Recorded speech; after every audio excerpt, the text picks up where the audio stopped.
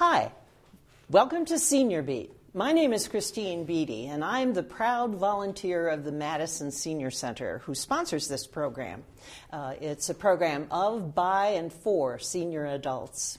And I'm very happy today. We've got a special guest with us, Megan St. Clair, and we're all aware that February is Heart Month in the sense of Valentine's Day. But we've asked her to come because she is a cardiac nurse from Unity Point Meriter, and she's going to talk with us about heart disease and cardiovascular disease today. So welcome, Megan. Thanks for being here. Thanks for having me. Wonderful. Now, you say that you have 13 years experience in cardiac specialty, and I'm so glad that you can share that with us today.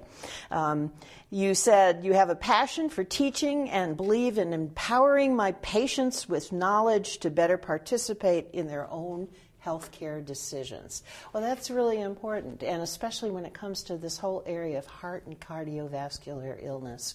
I understand that's a number one killer. Absolutely. Heart disease continues to be the number one killer here in the United States.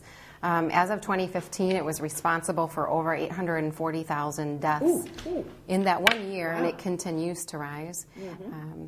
The annual cost of care, we're ever so focused on cost of health care in the United States, and heart disease alone, an estimated $350 billion annually spent on this one disease.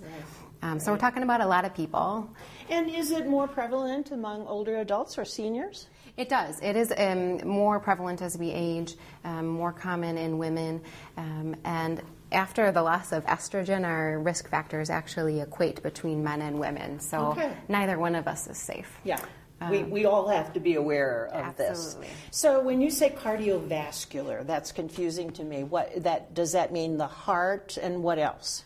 Absolutely. So cardiovascular is usually used to describe disease of both the heart and the vascular structure. So the veins and arteries leading to and from our heart can include things like cholesterol, high blood pressure, as well as blood clots. Okay. Kind of the whole system working together. Okay. So it's just not that muscle that we focus the heart, the little heart. Yeah, right. It's not just that, but it is all of those systems. And when you say cardiovascular, I'm reminding of bypasses for heart disease and that kind of thing. So the veins and the arteries and the whole ball of wax. Another important topic, and why we often associate the two during this month, is our stroke risk. So stroke being a blockage to the vessels in our brain and our brain tissue, leading to unfortunate events that we call a stroke. A stroke. And so we clump those kind of together to bring awareness to that set of warning signs as well.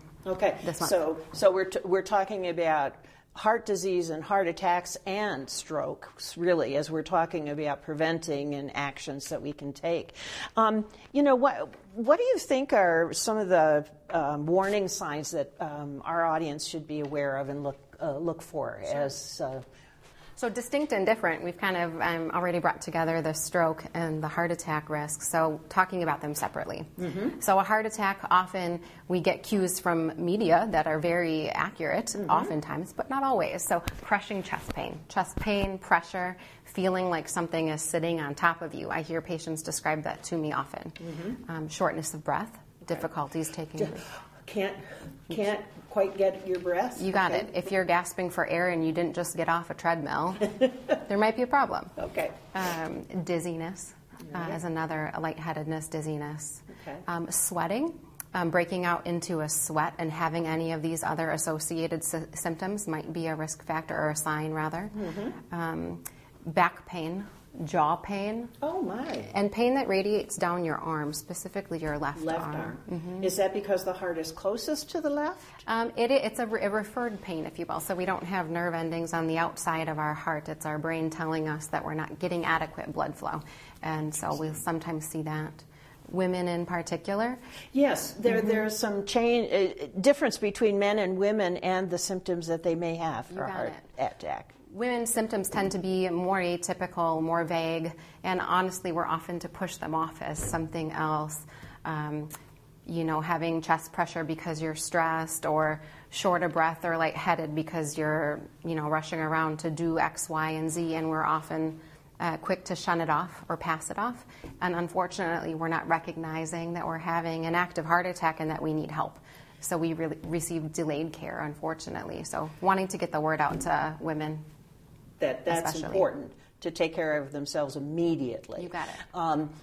This idea of putting symptoms aside, thinking that I think you had mentioned earlier that maybe you slept on your left side incorrectly, and that's why there's a pain there. Yeah. Just being more aware that you could be in a risk situation for that. And absolutely, we would want people to. We'd rather you come in, call 911, come into the emergency room, and be sent home with a good bill of health later that day.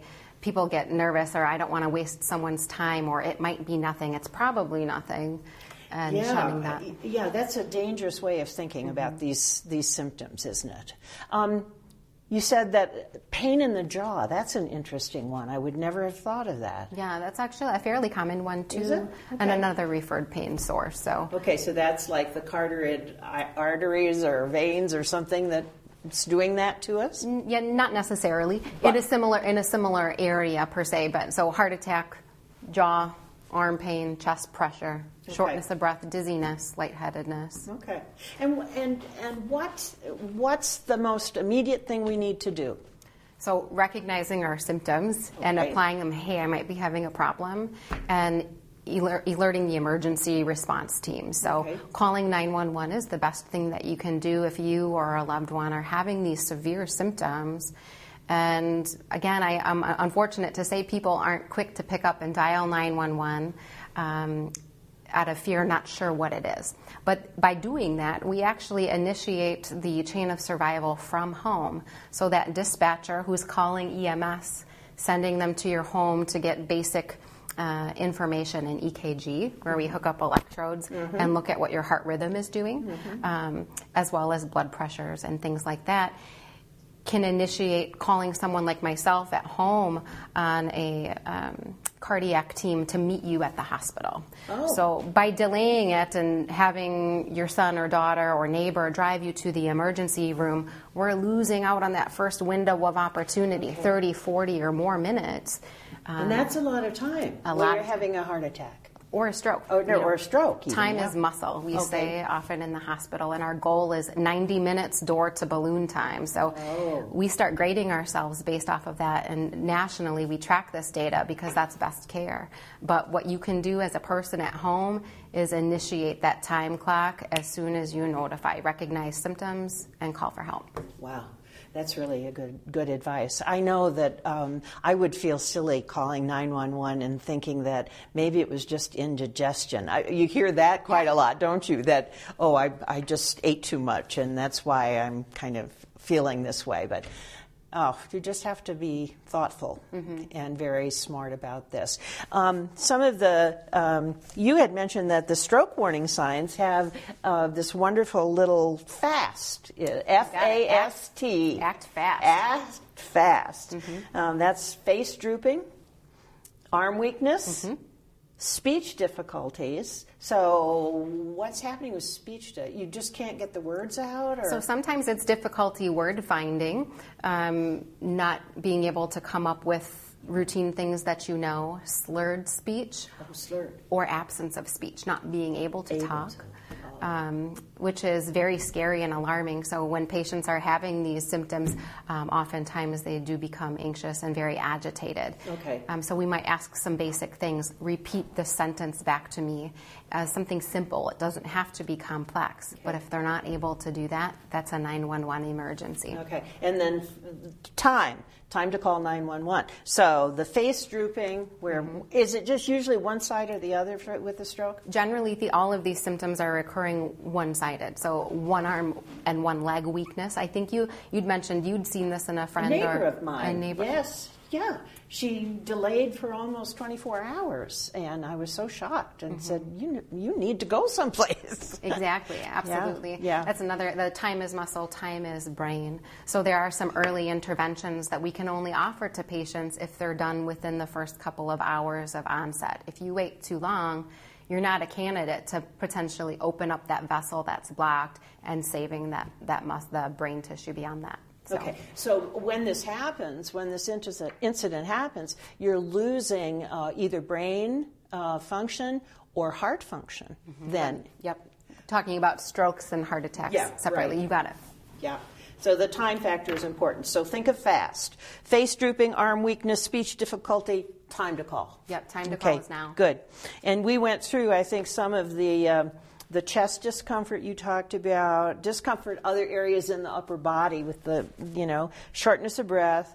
And there's a lot of other things, like you said, the cold sweats and other things like that. So tell me, prevention. Yeah, what can we do about all this bad stuff? Right, right, exactly. Thank you. Yeah. Yes. So in the United States, unfortunately, we continue to harp on diet and exercise. It's always there.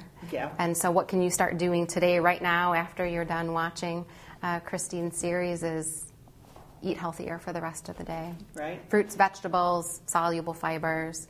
Right. Would be something you can do starting today. Somehow I think we've heard this before, haven't we?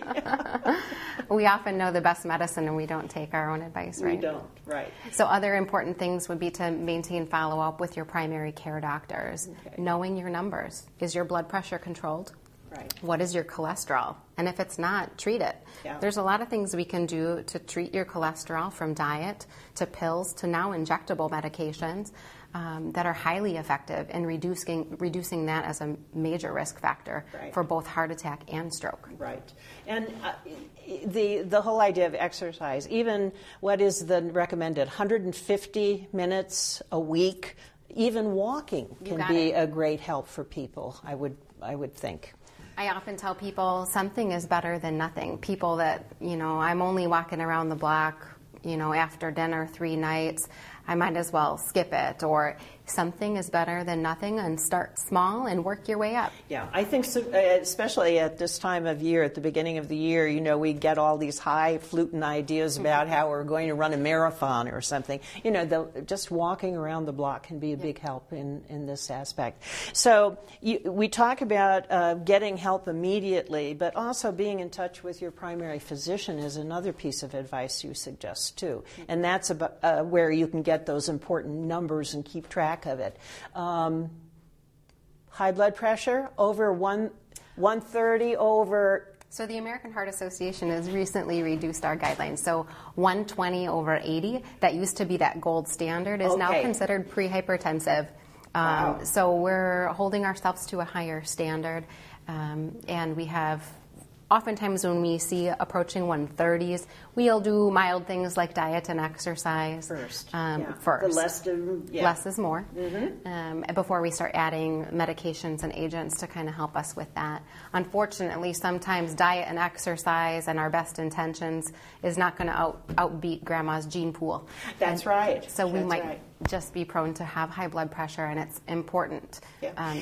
Do you think people also should take into account family history? I would assume. Absolutely. For all of these risk factors. All right. Family history of heart attacks, strokes increase our own risk. We're born with an increased risk for a strong family history. Megan, thank you. That's a lot of information, but don't wait is a good piece of advice for all of the people listening. Thanks so much for being with us, Megan. Thanks for having me. Wonderful. We'll be right back with Senior Beat.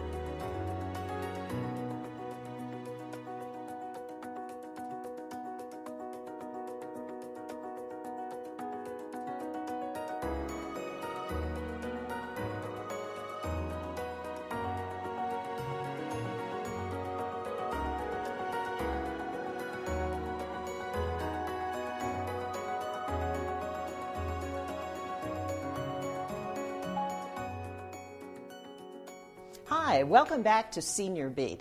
Our guest for the second segment is Ingrid Cunninger, and she is the project manager for the Senior Medicare Patrol program, which is a statewide program. Absolutely. Welcome. Thank you. Thanks for having us. We're happy to be here. Well, I'm glad you're here because I think we got a lot of good information for people.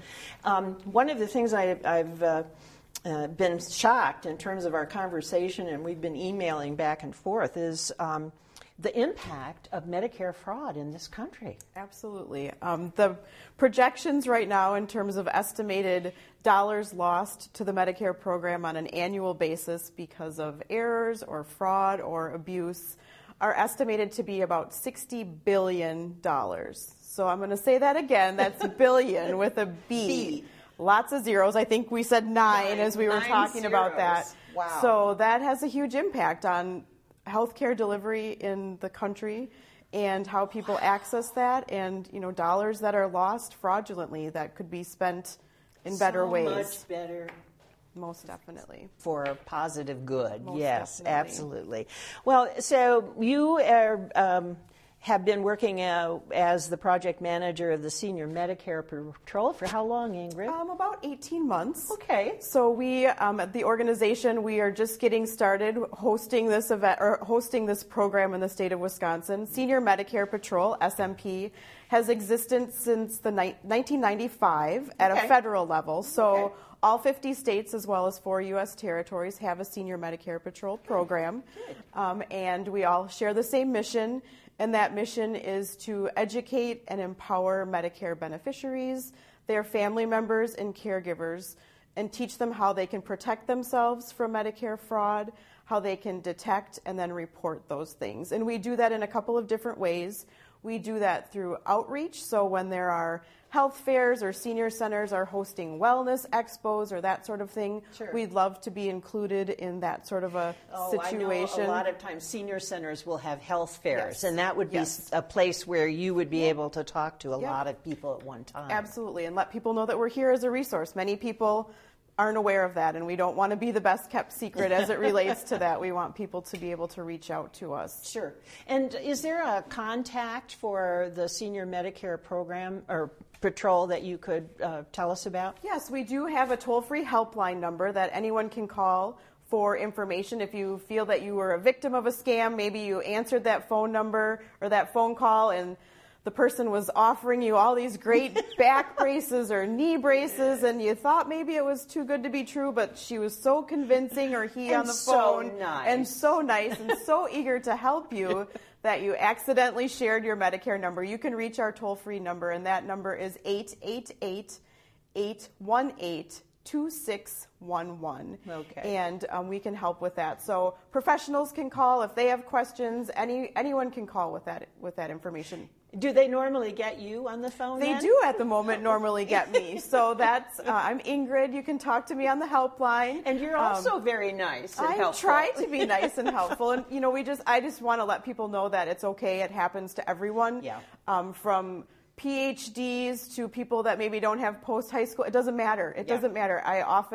I spoke with one gentleman in Wisconsin, and the first thing he said to me after I answered the phone was, "How do you fix stupid?" Because I was just stupid, and here's what happened. And he knew that he shouldn't do that, but as we said earlier, they're so good at what they do that suddenly he thought, well, maybe this is okay. There was mention of, I've already talked to your doctor, which of course was not true, but it just starts to sound really good. And if you're having pain or need some sort of equipment to help you, you might share that information. Right. So I'm going to help you with next steps. I'm going to remind you that it's usually not a good idea to share that information over the phone, your Medicare information, your Social Security information. Isn't it the rule that if somebody's calling you don't know who that is. No idea who that is. Yep. If you've initiated that phone call and you know that you have placed a phone call to Medicare or whomever that might be, or to the doctor's office, or to Medicare Patrol. Exactly. Then you can feel comfortable giving that information if it's asked of you. Right. If you're answering the phone just out of the blue on a Wednesday afternoon and someone starts asking you a bunch of healthcare questions and you're not really sure what the deal is with that, here's the deal. Hang up. It's probably bad news. It probably is bad news. Well, tell me, now, it's not just you, but is it a cadre of other employees or volunteers, or how does the patrol work? Sure. And so in the state of Wisconsin, I am serving as the project manager, and then we have a volunteer coordinator that works with us as well, because the program is only as successful as the volunteers that we have engaged as a part of our team. So we are 2 staff who have a responsibility to share this information with as many Wisconsin Medicare beneficiaries, family members, caregivers, professionals as possible.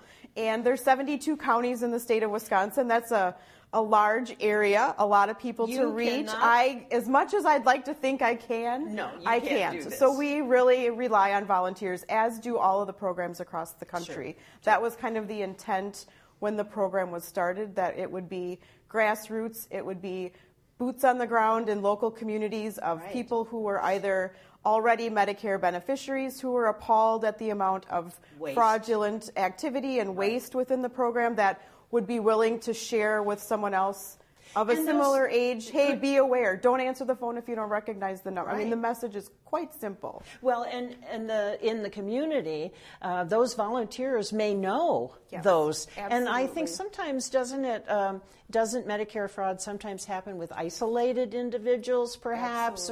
More often? Yeah, they're relying on fraudulent, they're looking for the most vulnerable people. Right. So those are folks, as you mentioned, who are isolated, who maybe you don't talk to a lot of people, you're just, a friendly person on the phone who's suddenly very interested in your personal life and your grandchildren and your health. I mean, you want to talk to them. And so we want to share that message with as many folks as possible. And people in local communities know how to reach those folks in different ways that makes the most sense in their community. Yeah. And that is really the peer-to-peer connection, I think, is very satisfying for those people who are engaged in it.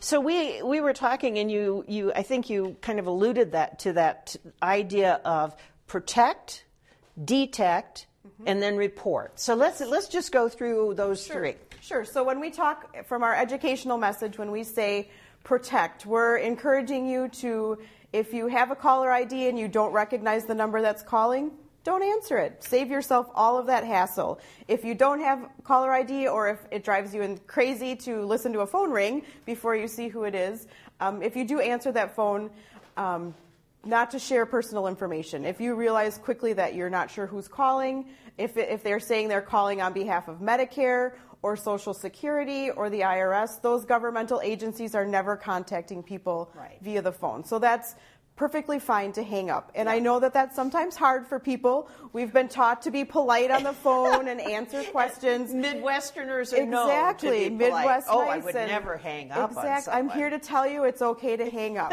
It's more than okay, because it's going to cause you all kinds of trouble. Right. And they are not being polite to you, so your hanging up is kind of the best way to handle that. And sometimes there's that interesting little lag. You answer the phone, you say hello, and there's there's a wait, and that gives you a clue that it's probably computer-generated phone call. Just hang up. Yeah. Just don't even interact with whomever or whatever is trying to contact you. Right. So that's the main message as far as protect. Just protect yourself.